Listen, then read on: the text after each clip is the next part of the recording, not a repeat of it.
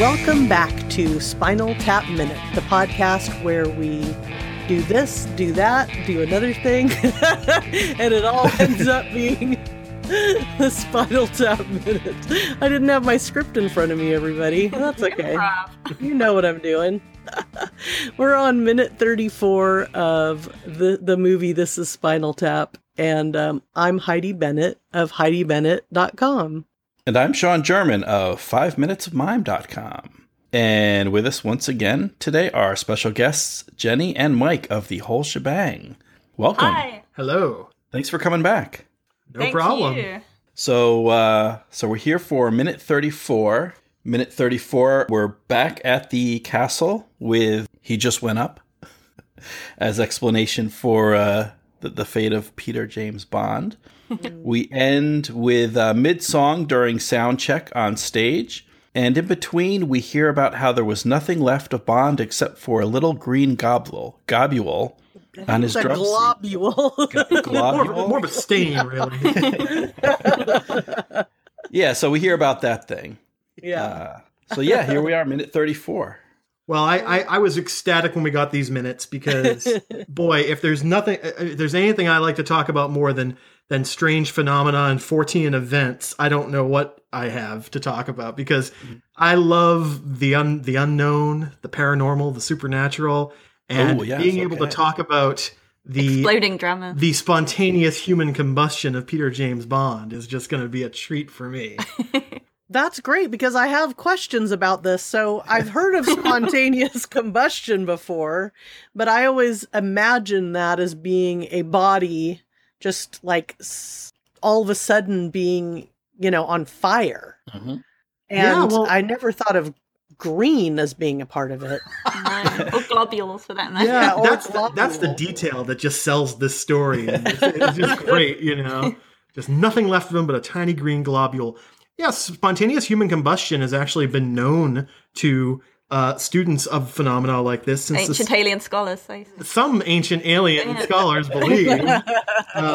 This is a real thing. The term was invented in the 1740s in an English scientific journal, and it stuck. And there were these sort of occasional instances of it happening throughout the next 200 or so years. Now, you won't be surprised to find out that more and more of these cases were reported as people started having like Naugahyde chairs and falling asleep on them with a cigarette dangling from their mouth in like the 1950s and 60s. But one thing that David gets right about this is that, he says there are hundreds of people who this happens to every year. It's just not very widely reported, and which is another great line. But there's only really been about 300 like certified cases. But who certifies it? Well, I guess the investigators certify it.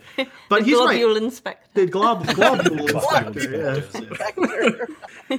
But it is, if that's true, that David, knows that there are a lot of cases that aren't reported every year, then there could be hundreds of thousands of these things happening. So it's conspiracy. Yes. Well, David is kind of the occult-minded member of the group, isn't he? He's got the sort of, it's going to be after our minutes, but he talks about sort of all the things that go through, all the philosophies that have gone through his transom over the years. But Nigel wears a green skeleton t-shirt, which is, he's just goth. He's just proto-goth. That's true. I think it's part of the conspiracy then. Yeah. It could be. That green could be green globules, I guess. Yeah. That's true, because he says that the skeleton you see on his shirt actually is that color. Right. So, wow. Well, he's seen You've cracked it. He's someone explode on stage. Yeah. Wow. That's really, So, I mean, this is a great sequence because it's just like the I Love Lucy thing from last minute. It's just all sort of like very casually thrown out there. And it's like the band has concern that another one of their drummers died, but they're really just more interested in telling the story. Well, they're not worried that it might spread to them. They never are, yeah. Mick later says when he joined the band, they alert him. They let him know the history of drummers with the band, but doesn't seem they're not worried it's not going to spread. No, it's just a drummer thing. Just a drummer thing. Yeah, another drummer down. Do we have a count of how many drummers so far? I think there's only 2 so far in the movie up to this point. There's only Stumpy Peeps and Peter James Bond. But I think if you go to the Spinal Tap A to Z, you're going to probably see another 2 or 3, I think, before Mick. Well, I was just going to say they do a calculation. So there's the bass player that we saw earlier on the Pop, Look, and Listen clip. So there was a bass player before Derek. Ronnie Pudding, right? Ronnie Right, Pudding. Ronnie Who Pudding. wrote the Flower Children song. And they so kicked him out. Yeah. Oh my God. And I think there might have been another keyboard player before Viv joined. Yeah. But then later, Marty is asking David about the people, and he mentions, I think the number 37 comes up, the 37 people that David has played with, so how can he be upset that Nigel's left the band at that point because he's played with all the other people. So if there's another bass player and another keyboard player, then the other 35 must be drummers. They're all drummers, yeah. It's so great because it does remind me of like when you go to like a Wikipedia page for a band that's been around for 40 years and they have those little timelines on them that tell you like who played with whom when. Like it's great. I want to see the fictional Spinal Tap band member timeline and see like the broken drummers like one every 2 years basically just going all the way down the Wikipedia page. Right. It reminds me at one point I saw like a family tree of prog rock between Yes and ELP and GTR and Genesis and all those bands that all the different and folks that have been around and that have been playing at this point half a century, all the different players that have gone in and out and all the different bands and incantations and incarnations, that they're not that far off with what they're talking about. I mean, usually it's just people leaving the band to join another band. They're not necessarily spontaneously combusting, but just in terms of the number of members in the band, it's not crazy. Again, what they're doing here is very slight. For as crazy as this movie is, a lot of the craziness is only slight exaggeration. Yeah. That's what musicians always say about this movie is that it just comes so close to real life. And again, it is exaggerated for effect, but yeah, every single person who's interviewed about Spinal Tap says, yep, that happened to us on tour. Yep, that happened to us on tour. I was just reading an interview with Nirvana, and apparently Dave Grohl and Kurt was saying there was no good movie made or documentary made about what it was really like to be in a rock band except Spinal Tap. That was the real one. And they don't. Yeah, it definitely rings true. Like, what was the one? It's not they the were in last Ireland. Oh, The Commitment? No. The Commitment. Yeah. Oh, yeah, The Commitments. That's a good music. So, yeah, but I remember, so with The Commitments, I saw it while I was in a big band, and we were doing swing and cabaret and all this stuff, but I thought, I'll go see this movie because there's so many people in The Commitments, it might kind of remind me of being in this band. And at the time, I didn't really like it all that much, even though I like the songs that they were doing and all that. But I think because there was so much arguing, it kind of, set me off a little bit. Like, I don't like this tension and this is a little uncomfortable. And then our band actually spontaneously combusted in a pretty major way, which I won't go into details right now, but it'd be good for me to maybe go back and watch The Commitment.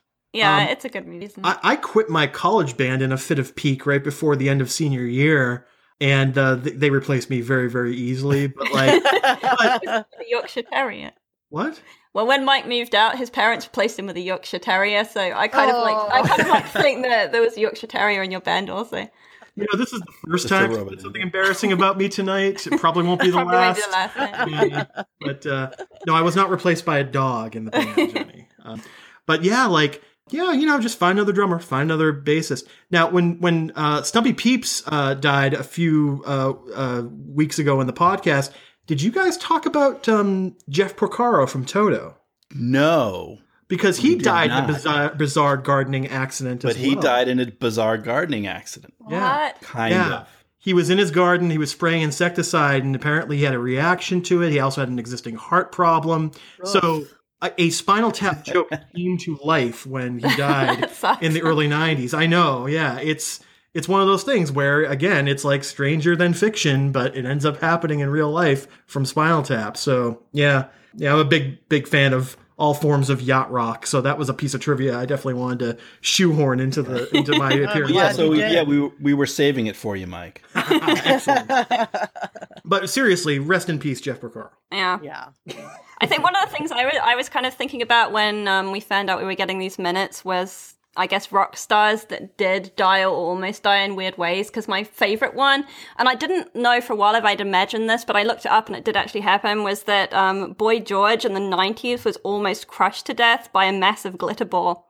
Oh my gosh. Which would have been the best death for Boy George. Like by dodging out of the way of that glitter ball. He's an idiot. It's a 62-pound mirror ball that fell from the ceiling above the stage and almost crushed him to death. Wow. Yeah. What a way to go. It would have been brilliant, yeah, and he ruined it by surviving. Yeah, the idiot. That's a perfect final act. How do you top that? Exactly, yeah. Yeah. I'm kind of picturing it like Indiana Jones, like the ball just rolling after him, being chased by glitter down the road, It probably did happen like that, yeah. Yeah. I feel like there was a drummer in between, because don't they say Stumpy, there's Joe Stumpy Peeps, and then there's another Stumpy after that. Yeah. Great. Somebody on Twitter or in our Facebook group's going to be like, yeah, duh. Do you even know this movie?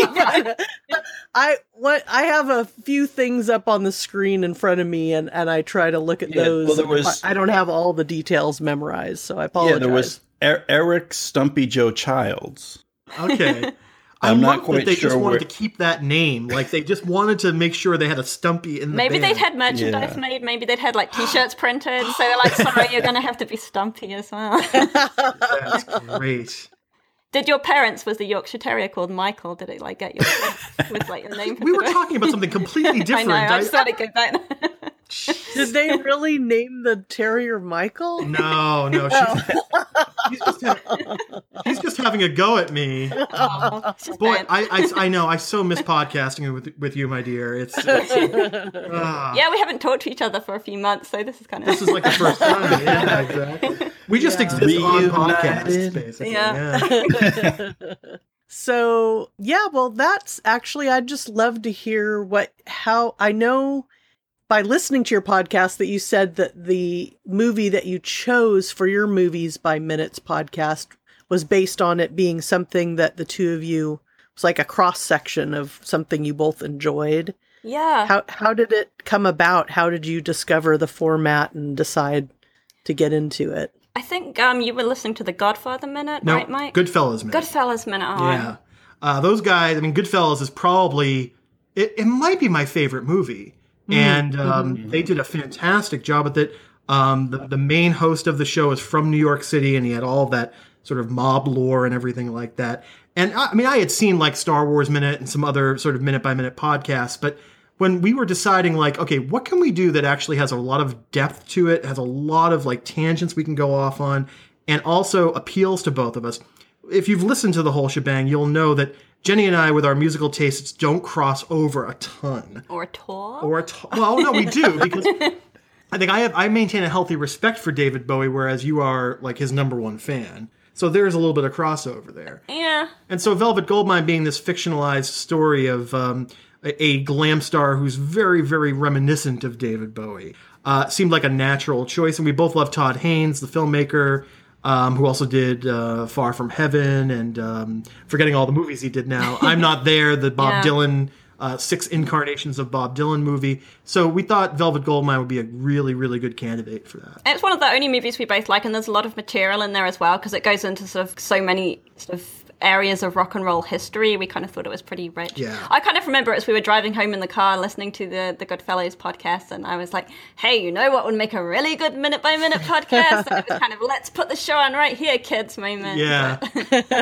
But completely different. I think it's adorable that you just said Goodfellows, just like your mother Oh, God does. damn it, yeah. Well, it's like we talked about how English people can't say, I don't know if I'm allowed to swear in this podcast, but I hope so, but like fine. English people can't say motherfucker because we sound stupid. And like Goodfellas, I did it again, god damn it. Goodfellas is another word that we cannot say, like in any, Goodfellas is not something we can say. No, it's not. Yeah. That's probably why I said Godfather, because I knew you'd get revenge for the Yorkshire Terrier. Yeah. Listen, the score's 2-1. You have 2 Yorkshire Terrier references to my 1 Goodfellows reference. So But yeah, I mean, it was a good movie for us to pick. We both really liked it a lot. We both got to talk about things that interest us. And David Bowie's penis was. Well, there was a lot of packaged jokes in that podcast. Yeah. A lot of references to Labyrinth, which is one of Jenny's favorite movies. Yeah. You should do a Labyrinth minute with someone. See, I don't think that would work because there's not enough to talk about that isn't David Bowie's penis. We've already done that for 120 episodes. Yeah, I definitely think certain movies, you really have to want to look at every single minute. And what I appreciated about your podcast is that I had seen and enjoyed Velvet Goldmine, but listening to the way you guys dissected it, and I'm a fan of David Bowie, but not as knowledgeable about all of that stuff. And then just all the glam stuff, I just know about it and enjoy it, but kind of from afar. So to get that deep dive and just the culture and everything. I mean, everything. So you guys truly did a super duper deep dive, and I really appreciate it. And all the way to the really bottom. enjoyed it. Yeah. Well, thank you. I appreciate it. Yeah, thank you very much. So go ahead, Sean. I have a question for Jenny. So I was wondering, what do you think of the accents that are our three leads, Derek, Nigel, and David? Those actors are American, born in the United States of America, but they are playing Englishmen. Christopher Guest has some British lineage. Lineage, yes. Yes. I think they're actually pretty good. This is actually something I was thinking about. I think they all do a really good job. It's a kind of a slightly, it sort of strays into sort of comedy Australian very occasionally. And I can say that because I grew up in New Zealand, so my accent is like this weird mix of New Zealand and English. So, if anyone's going to recognize that, it's going to be me. But I think they do a really good job with it. And in the parts where it does kind of stray over into sort of like American/Australian, I think that there's a legacy of rock stars in the 70s and 80s, British rock stars, who would put on like a sort of slightly mid-Atlantic American accent to sound cool because that's where the cool music came from. So I think even in the parts where the accents do slip, and it's not very often, you can kind of explain it away by that. Like Spinal Tap want to be like this big American rock band, and they slip into this slightly cheesy mid-Atlantic as part of Spinal Tap. Yeah. Okay. If I were them, that's what I'd say to justify it anyway. All right. Thank you. Yeah. And it's not unusual for someone who speaks with a non-American accent to sing like an American somebody, if someone's grown up listening to American music. Yeah. That makes a lot of sense. And certainly, folks that have traveled the world and elsewhere, like Spinal Tap has, the accent will be affected by all the different people they're exposed to around the world. So. Exactly. Yeah, I think they do a good job. Yeah. I think Harry Shearer, again, I think he's the best because he keeps it, it's very low key. Like Derek is that sort of calming influence. And so I think his accent's probably the worst, but he gets away with it because he has that sang-froid. Yeah. He's kind of channeling Ringo a bit. There's some Ringo, definitely some Ringo. I think Derek is supposed to be from the North, actually. All right. Yeah. His dad's a telephone sanitizer. Did you know that? Oh no, I almost made Jenny take a spit take there. That was great. Yeah, they did a little like in the early '90s. They did like a Spinal Tap special on TV, and Nigel went back to his hometown and went on the rounds with his dad sanitizing telephones. I need to see that. That's a very British occupation, isn't it? Yeah. Telephone sanitizer. Yeah. It was referenced in Hitchhiker's Guide to the Galaxy. That's right, yeah. And I didn't know what it was. I was like, what? Fairly self-explanatory. Well, I knew what it was. I just didn't know it was an actual thing. Yeah, I guess it was one of those things where they created consumer anxiety by saying, is your telephone earpiece caked with horrible, substances from being next to your head all day? Well, call this telephone sanitizer to clean it up. But how? How can you call the telephone sanitizer if you have to pick up your disgusting telephone? You have to hold it at length. Yeah, hold it like an arm's length. It's a horrible trap. So now it makes me want to go back and I wonder what else in Hitchhiker's Guide to the Galaxy that I assumed was fiction from the mind of Douglas Adams is an actual real thing in England. It was all true. I found this out recently, actually. Sorry to go off on a tangent like this, but there's a point in Hitchhiker's Guide where I think Ford says Goosenarg, but that's actually the name of a town in, I think, Scotland or something like that. And that connects up with Douglas Adams' book, The Meaning of Life, which was he gave meanings to all of these weird-sounding British place names. You know, like it's sort of like it's sort of like a typical sort of British wordplay type of book. But yeah, like I loved Hitch. See, I'm an Anglophile, as you could probably tell, since I married someone from jolly old England. But like, Is that why? yeah, that's basically the only reason. I just wanted the cool cachet of having a British wife. But I've been surrounded by all this stuff like Hitchhiker's Guide, Doctor Who, Tomorrow People, all of those great old British science fiction books and shows. And so Jenny and I, if we can't agree on music, we can definitely agree on science fiction for sure. Yeah. Cool. Yeah, it's good to have some common ground here. My husband is a bit of an Anglophile, more for, I think, comedy television and stuff like that. But I remember when we first started dating it, and he doesn't really do it as much anymore, but I think I was like, he said something about something going pear-shaped, and I was like, what the hell does that mean? Is it good or bad? No, pears are okay. I think kind of you reminded me as well. One of the other things they do really well with Spinal Tap, when you look into sort of the history of the band, like the place names are great. Like Squatney. Squatney. I could totally believe that Squatney is a real place in London. It's so perfect. And I think that, even though they're not British, they do get all the little touches like that. Yeah, definitely. So perfect that you can't really begrudge them the occasional Australian lapse. Well, I think that's a perfect segue then into our second 26 of minute 34, which is Shank Hall in Milwaukee, Wisconsin. Another great name. Yeah. Shank Hall. And a little bit of trivia, there is actually a Shank Hall in Milwaukee. Oh no! Oh wow! And it's actually named after the movie. Oh, that's great! Oh, that's fantastic. Well, Yes. I'm excited. Yeah, go ahead. I was just going to say, one of the things that you find out when you watch all those deleted scenes is they shot this movie entirely in Los Angeles. Every single one of these, like, exteriors, every single one of these performance halls, they're all various buildings in Los Angeles. So but again, like, if you're on tour, how much of the world do you really see outside your tour bus window and the gig, right? Like, it is kind of like just being in Los Angeles the entire time, You're shuttled from hotel to gig to radio station. You don't really get to see the world outside your window that much. So it makes sense that they could just do all this in like a 5-mile radius of. It's making me think of a Simpsons episode, like Good Night Springton. Whichever town you are, yeah. Yeah, so all these performances were done at the Raymond Theater in Pasadena, and that's why they all look the same. All these stages look the same. Oh, okay.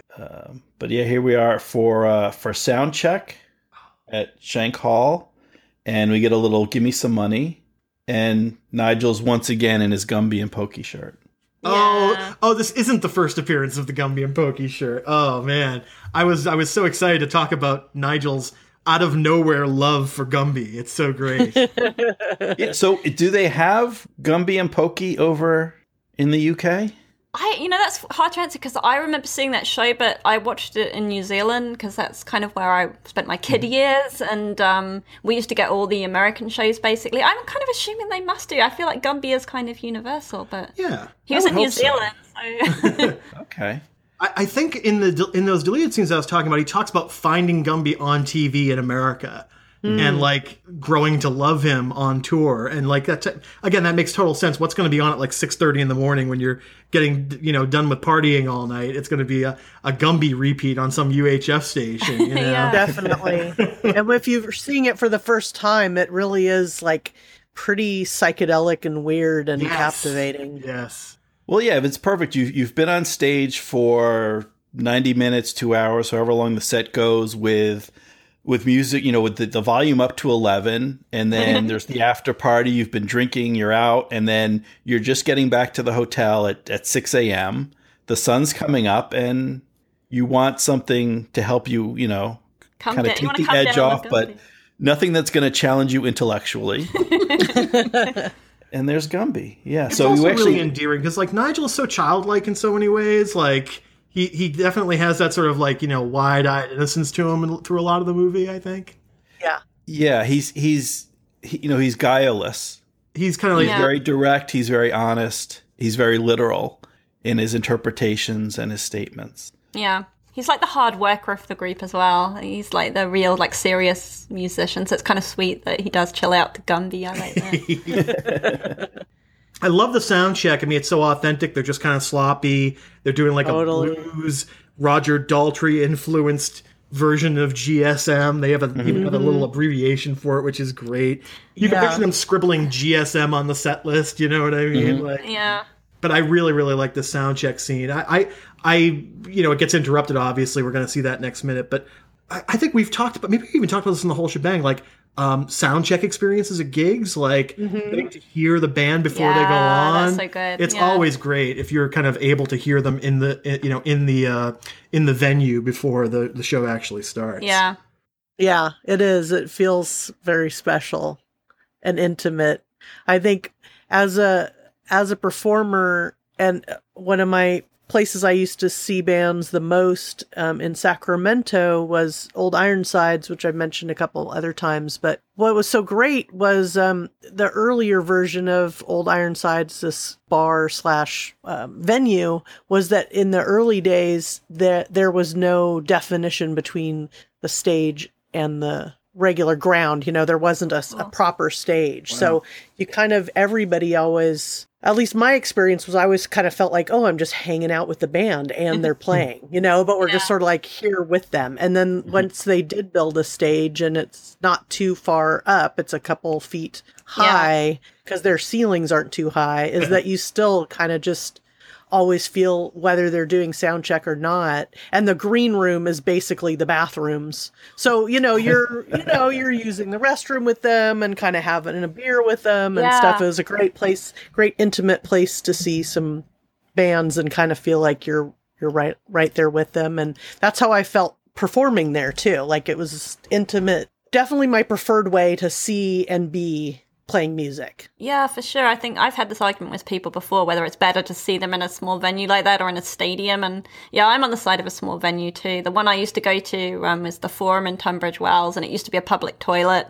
And it's this tiny little building, and they kind of like knocked it into one big room, and there's a stage a couple of feet high, just like, how you describe.